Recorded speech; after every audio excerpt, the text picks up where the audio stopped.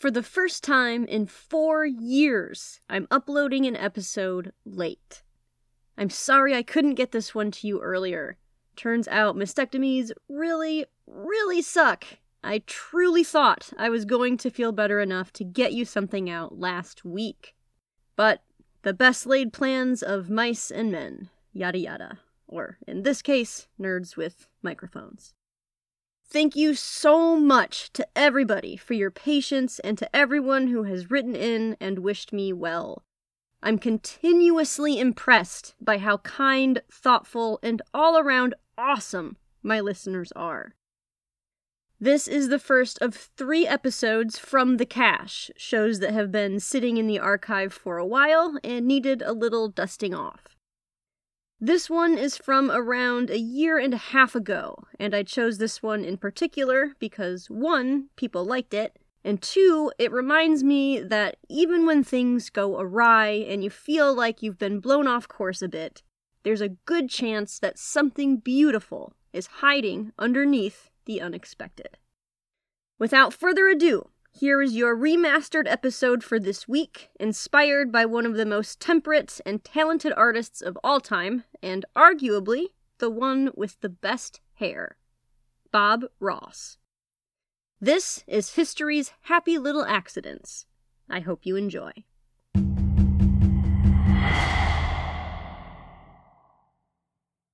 Between the years of 1983 and 1994, if you turned on your TV and switched the channel to PBS, there's a good chance you'd eventually stumble upon a man with a huge permed afro, wearing a denim shirt and jeans, speaking in a soothing voice, and painting gorgeous landscapes onto a blank canvas for a half an hour.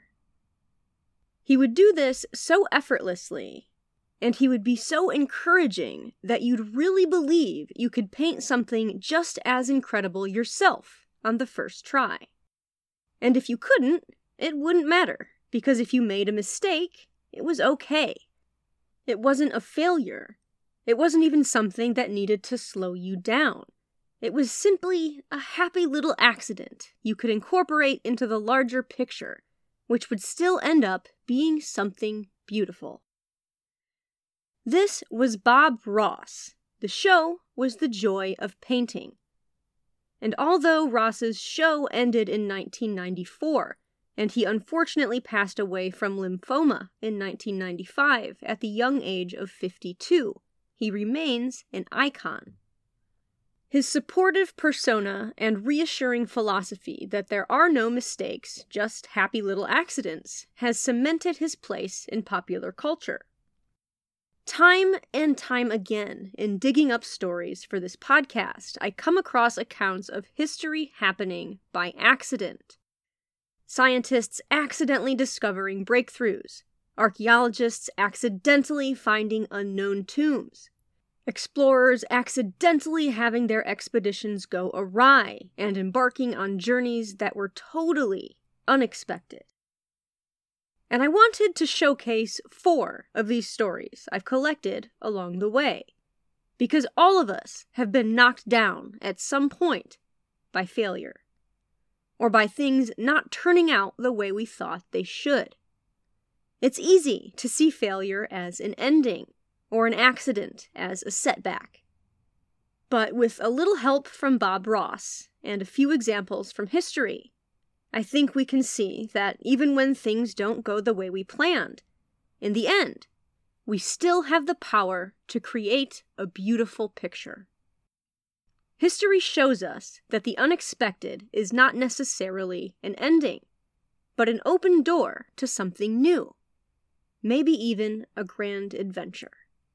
So join me today as we explore some of history's happy little accidents. I'm your host, Kristen Robine Terpstra, and this is the History Cache. Let's have a look inside.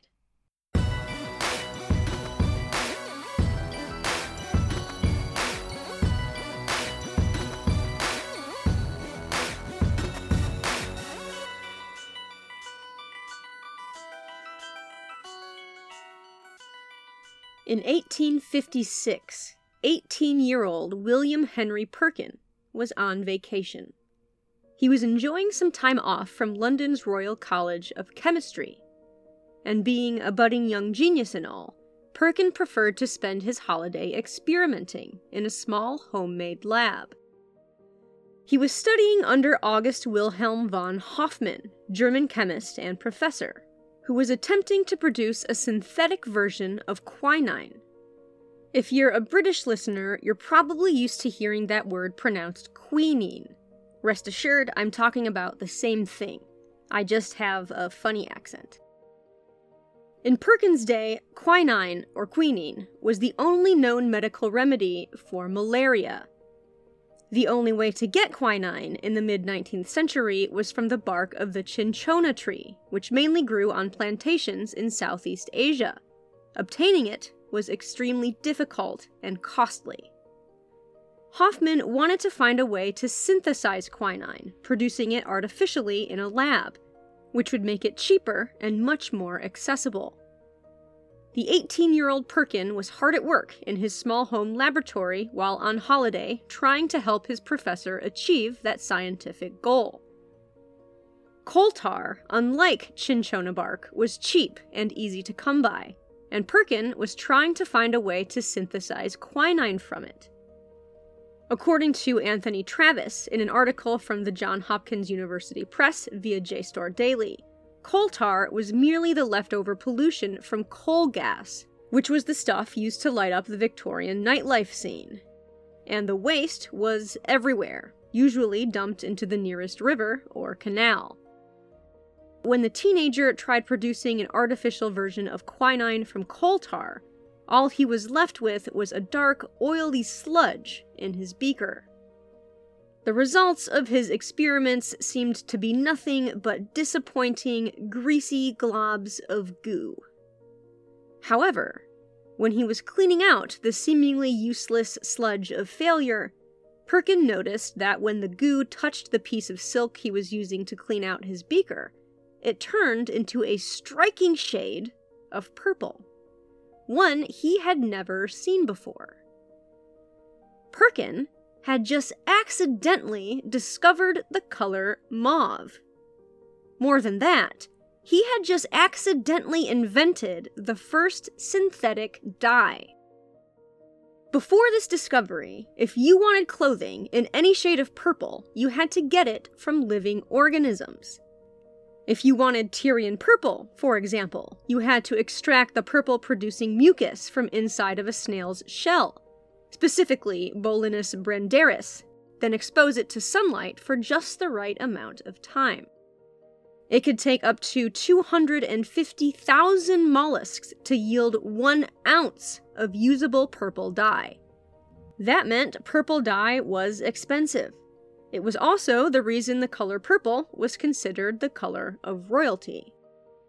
This 18-year-old just accidentally discovered a way to synthesize purple dye. And my goodness, did that change everything. He was a millionaire by the age of 21. Within 5 years, there were 28 dye factories pumping out purple and other synthetic dye colors. During his long and prosperous career, Perkin also synthesized perfume, inks, paints, flavors, and he was knighted in 1906, the 50th anniversary of his discovery of mauve. But the extent to his accidental success doesn't end there.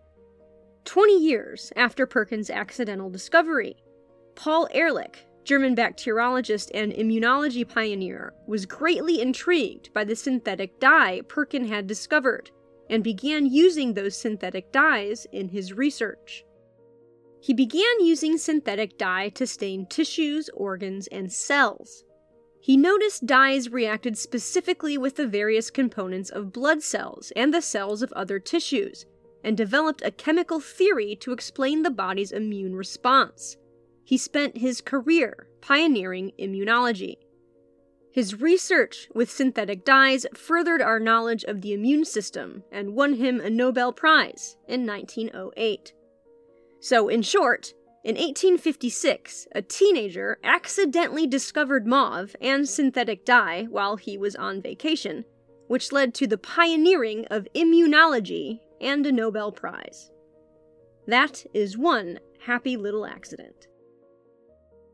There are no shortage of accidental scientific breakthroughs. Penicillin, the microwave, Velcro, even cornflakes, if you can count that as a scientific breakthrough. I might save that one for its own episode. But there are just as many accidental archaeological accidents. In 2015, not even a 2-hour drive from where I am, a farmer in Michigan accidentally unearthed a 15,000-year-old mammoth skeleton. Now, every year when I plant my garden, I hope beyond all reason I'll dig up something similar. I never do, but I'll keep planting veggies until I dig up something interesting. Over 80 years ago, in the outskirts of a French village, a group of teenagers found something even more incredible and even more ancient. In late summer 1940, the world was swiftly falling into chaos. When Germany invaded Poland on September 1st, 1939, Great Britain and France declared war on Germany 2 days later. It would take 5 more years and millions of lives before any sense of normalcy would return to the international stage. September 8th, 1940, was a Sunday. A little over a year after their country had declared war on Germany, 4 teenagers went out walking through the countryside in the outskirts of their village of Montignac, France. They didn't know it, but they were about to accidentally make one of the most important prehistoric discoveries of all time. Although the credit may actually have to go to their dog. One of the teenagers was a boy named Marcel Ravida, although everyone called him Le Bagnard, which means the convict. While he and his friends were walking, his dog spotted something, a fox or a rabbit, and it took off uncontrollably, running after it. Marcel immediately ran after his dog. At one point during the chase, his foot caught on a stone. As he tumbled, the stone kicked out from under him, and it tumbled down a hole. The echo and resonance from this stone falling down this hole was far greater than the noise it would have made if it had simply fallen down a fox's den or a rabbit hole. The sound was of stone hitting stone, echoing and continuing to plunge for a long time. The boys all gathered round at the source of the noise, and found themselves peering down into a completely black crevasse they had never noticed before. No one had ever noticed it, because it was extremely overgrown. They couldn't see how far the passage led, but they could tell it was far.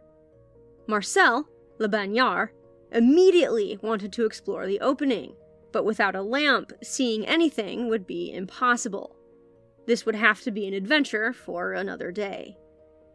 For generations, there had been a local legend that said somewhere in the countryside there was a secret underground passageway that led from Montignac Castle to a manor house at the foot of the hill. The teenagers were convinced they had just found the secret tunnel.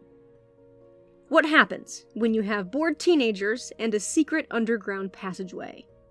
Of course, they were going to make plans to come back and explore it. I spent, and I know I'm not alone in this, a big chunk of my childhood hoping I would stumble upon some sort of secret tunnel or bookcase or abandoned something that would lead to some sort of adventure, and I can't help but be a little bit jealous that these kids actually found one. 4 days later, on September 12th, Marcel packed a lamp and a knife and went to get his friends so they could finally explore what they believed was the castle's secret underground passage. But the other 3 boys chickened out. A few days had gone by, and they decided they were no longer interested. But Marcel was intent on exploring, so he talked 3 other boys into going with him.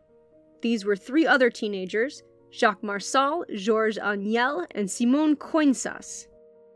When Marcel led them back to the entrance, it was obvious it would take some work before anyone would be able to climb through the thick overgrowth. At first, no one could get more than an arm inside. After about an hour, they cleared enough away for Marcel to push his way inside. The other 3 followed. They were in total darkness, illuminated only by the light of Marcel's homemade lamp. It took a few steps before they looked up and started to see the paintings. The first one they saw was a huge red bull with a black head. Then there were horses, lots of horses.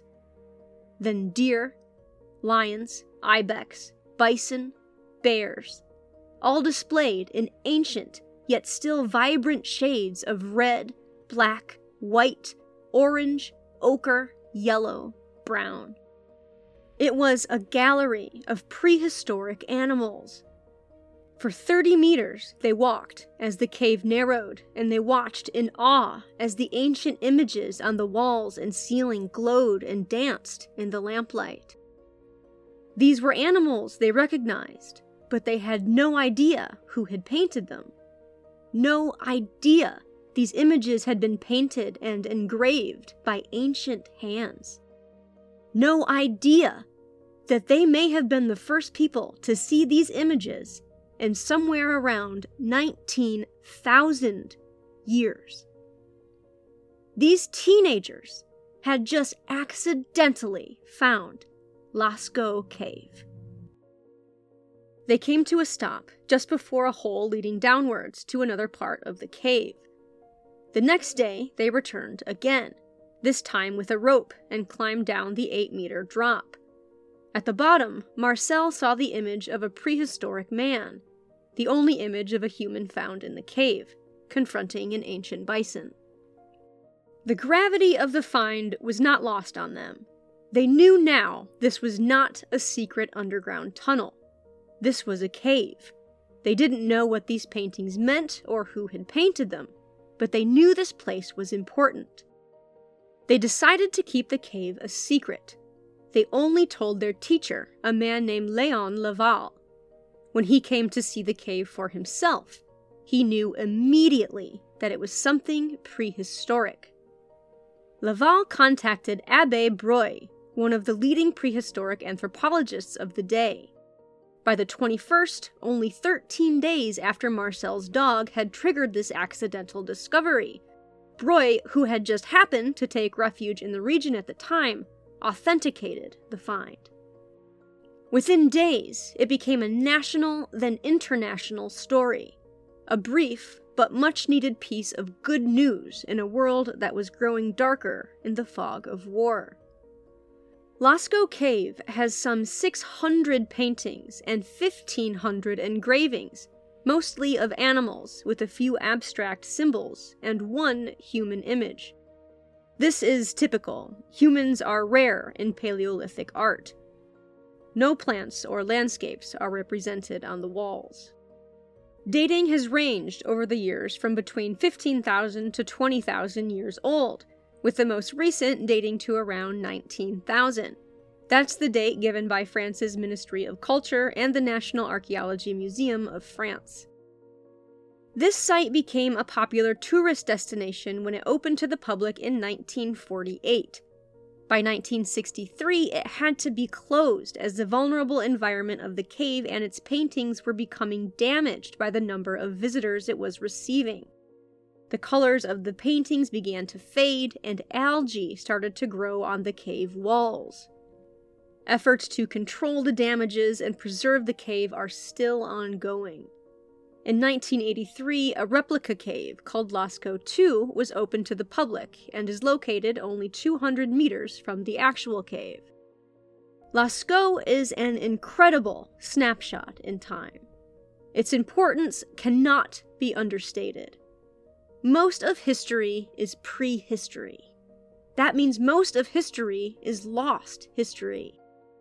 Lascaux is precious because it came back to us from that huge fathom of time that we can't remember because the only record we have of it is archaeological. And some of the only keepsakes we've got are the ones painted and etched onto those walls. and it was found by accident when a group of teenagers chased after their dog. I definitely say we can call that a happy little accident.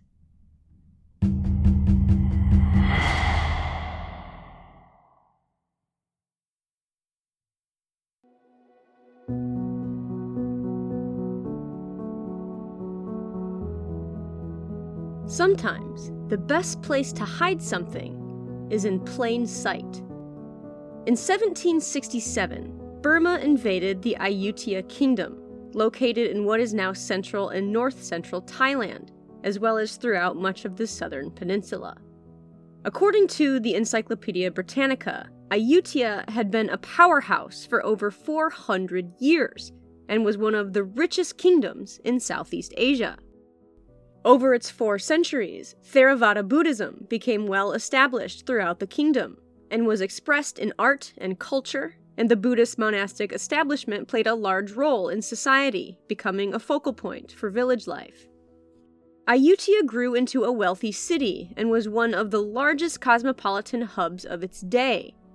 It had access to plenty of natural resources, and it was a focal point for international trade into Siam, since it was easily accessible for shipping vessels via the Chao Phraya River.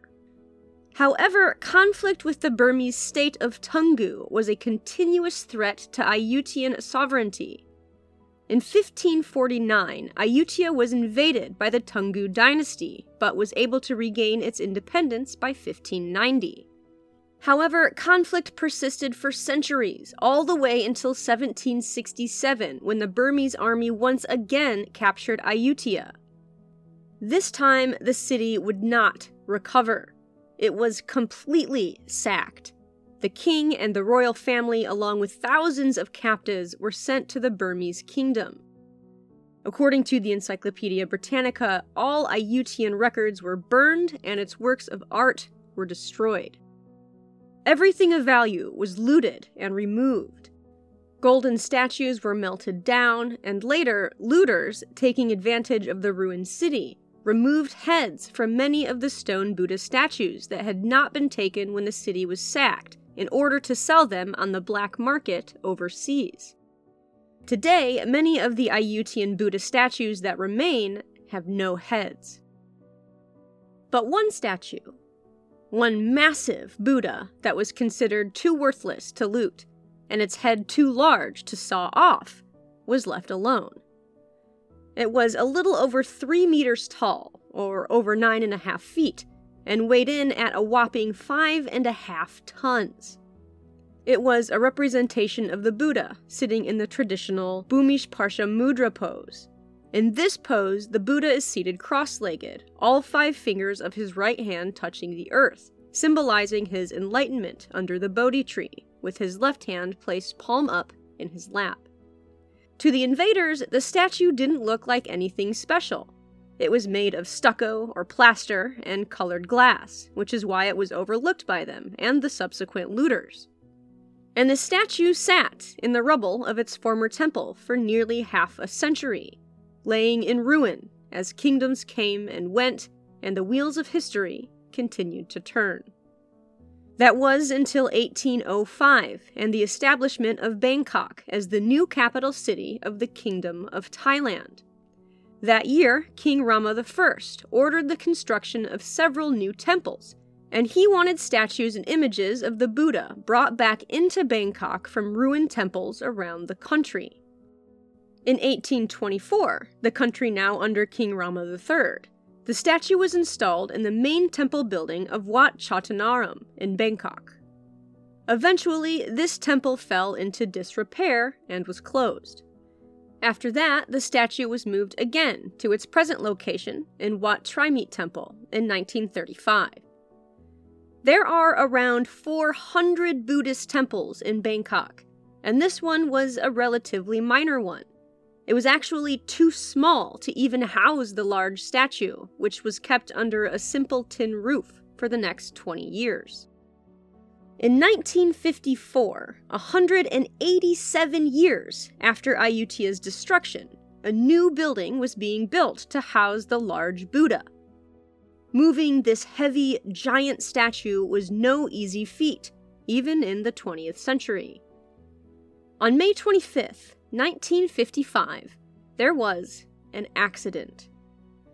As the statue was being lifted from its pedestal, the ropes being used to hoist it snapped under the sheer weight of this massive statue. The Buddha fell and hit the ground hard. Pieces of it broke apart, and all work was immediately stopped to assess the damage. At first, this seemed like a disaster, a terrible accident. A holy relic of historic and religious significance had been broken. But then the workers looked closer. Underneath the stucco and colored glass was a shimmering golden sheen. It turns out this was not a statue of minor significance made out of stucco and glass. This was a massive Buddha made of solid gold. The casting was carefully removed, and the statue in its original glory was recovered. Scholars now believe this statue was made sometime in the Sukhothai period, between the years 1230 and 1430. It's possible it was produced at a later date and influenced by older styles, but the latest possible date it could have been constructed is around 1750, though it was probably constructed much earlier. Unlike many Buddha images that are gilded, this one is made from solid gold with varying purities. 40% of the Buddha's body is pure gold. From the chin to the forehead is 80% pure gold. The hair and top knot are 99% pure gold. In all, the statue is worth around $250 million. So why was it covered in plaster and believed to be worthless by invaders? Because that's what the monks at its temple in Ayutthaya wanted them to believe. It was not a surprise when the Burmese army invaded in 1767. The people of Ayutthaya knew their city was about to be sacked and looted. In an effort to save their Buddha statue, they covered it in stucco and colored glass, hoping this would fool the Burmese invaders from discovering its worth and melting it down. And their plan worked. Well, no one discovered their secret for almost 200 years. It is the largest solid gold Buddha statue in the world. And if it hadn't been for an accident in 1955, we would all still believe it was nothing but stucco and bits of colored glass. This statue is now known as the Golden Buddha. Its discovery occurred almost 2,500 years after the death of Siddhartha Gautama, which meant that for many Thai Buddhists, the discovery wasn't just a happy little accident, but a miracle. For this next story, we're going to skip ahead to the 2000s, because history isn't just past tense. History is now, and it's still happening by accident. Dr. Melissa Brown, professor of microbiology and immunology at Northwestern University, has been researching how innate immune cells contribute to the inflammatory damage associated with multiple sclerosis. The goal of her work, according to Northwestern's Feinberg School of Medicine's website, is to uncover basic immune mechanisms that mediate disease and to use this information to develop new and more specific targeted therapies for MS. According to the National MS Society, MS is an unpredictable disease of the central nervous system that disrupts the flow of information within the brain and between the brain and the body.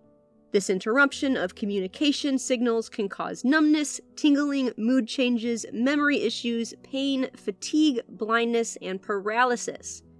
The exact cause of MS is unknown, and the experiences of people with MS can be vastly different. As of right now, there is no cure. Research is ongoing, and Dr. Brown, like many MS researchers, studies mice in order to better understand the genetic mutations associated with MS. Dr. Brown exclusively used female mice in her research, like most MS researchers. This is because the male mice just don't get sick.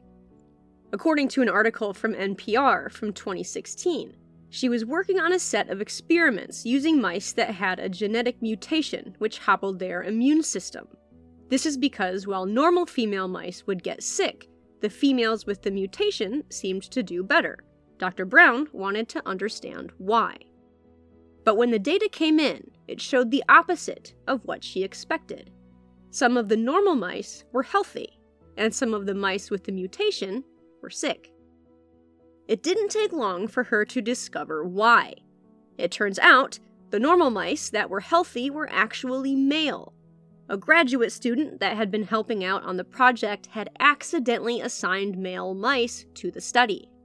The student hadn't yet learned how to accurately identify the slight difference between male and female baby mice genitalia. Apparently, this is actually extremely hard to do. The genitals of male mouse pups are supposedly almost impossible to spot. Full disclosure though, I'm not going to search the internet for confirmation on what that looks like. But the accidental use of male mice turned out to be a serendipitous one. It allowed Dr. Brown and graduate student Abby Rusi to pinpoint a special group of cells that protected the male mice from MS. The discovery of these innate lymphoid cells has opened new doors in MS research. We don't know yet exactly what new breakthroughs this particular happy little accident will bring, as its history is still being written.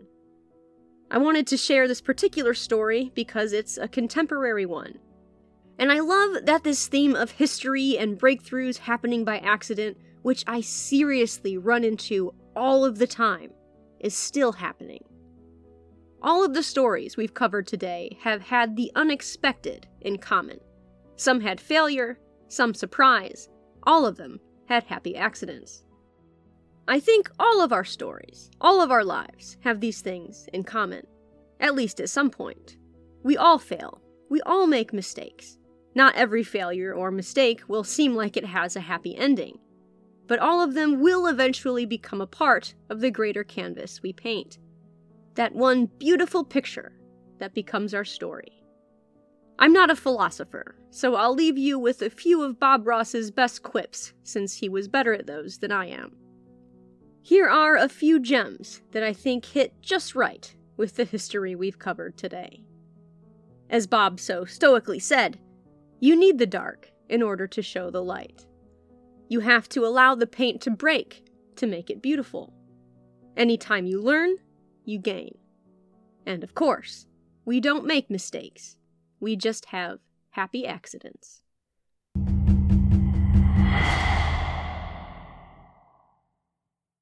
Thank you so much for listening today. I know how many podcasts are out there, so I genuinely appreciate the fact that you took the time to listen to this one. I hope you enjoyed exploring some of history's happy little accidents with me today, and I hoped it helped inspire you a little bit. I'll be back again, as always, in 3 weeks with more history for you. In the meantime, if you'd like to get a hold of me, you can email me at historycashpodcast@gmail.com. If you'd like to help support the show, you can check out my Patreon page at patreon.com/historycashpodcast. You can also make a one-time donation. You can access the link for that on the website under the support tab. That website is historycashpodcast.podbean.com. Stay safe, stay smart, stay curious. And until we meet again, my dear friends, go make some history.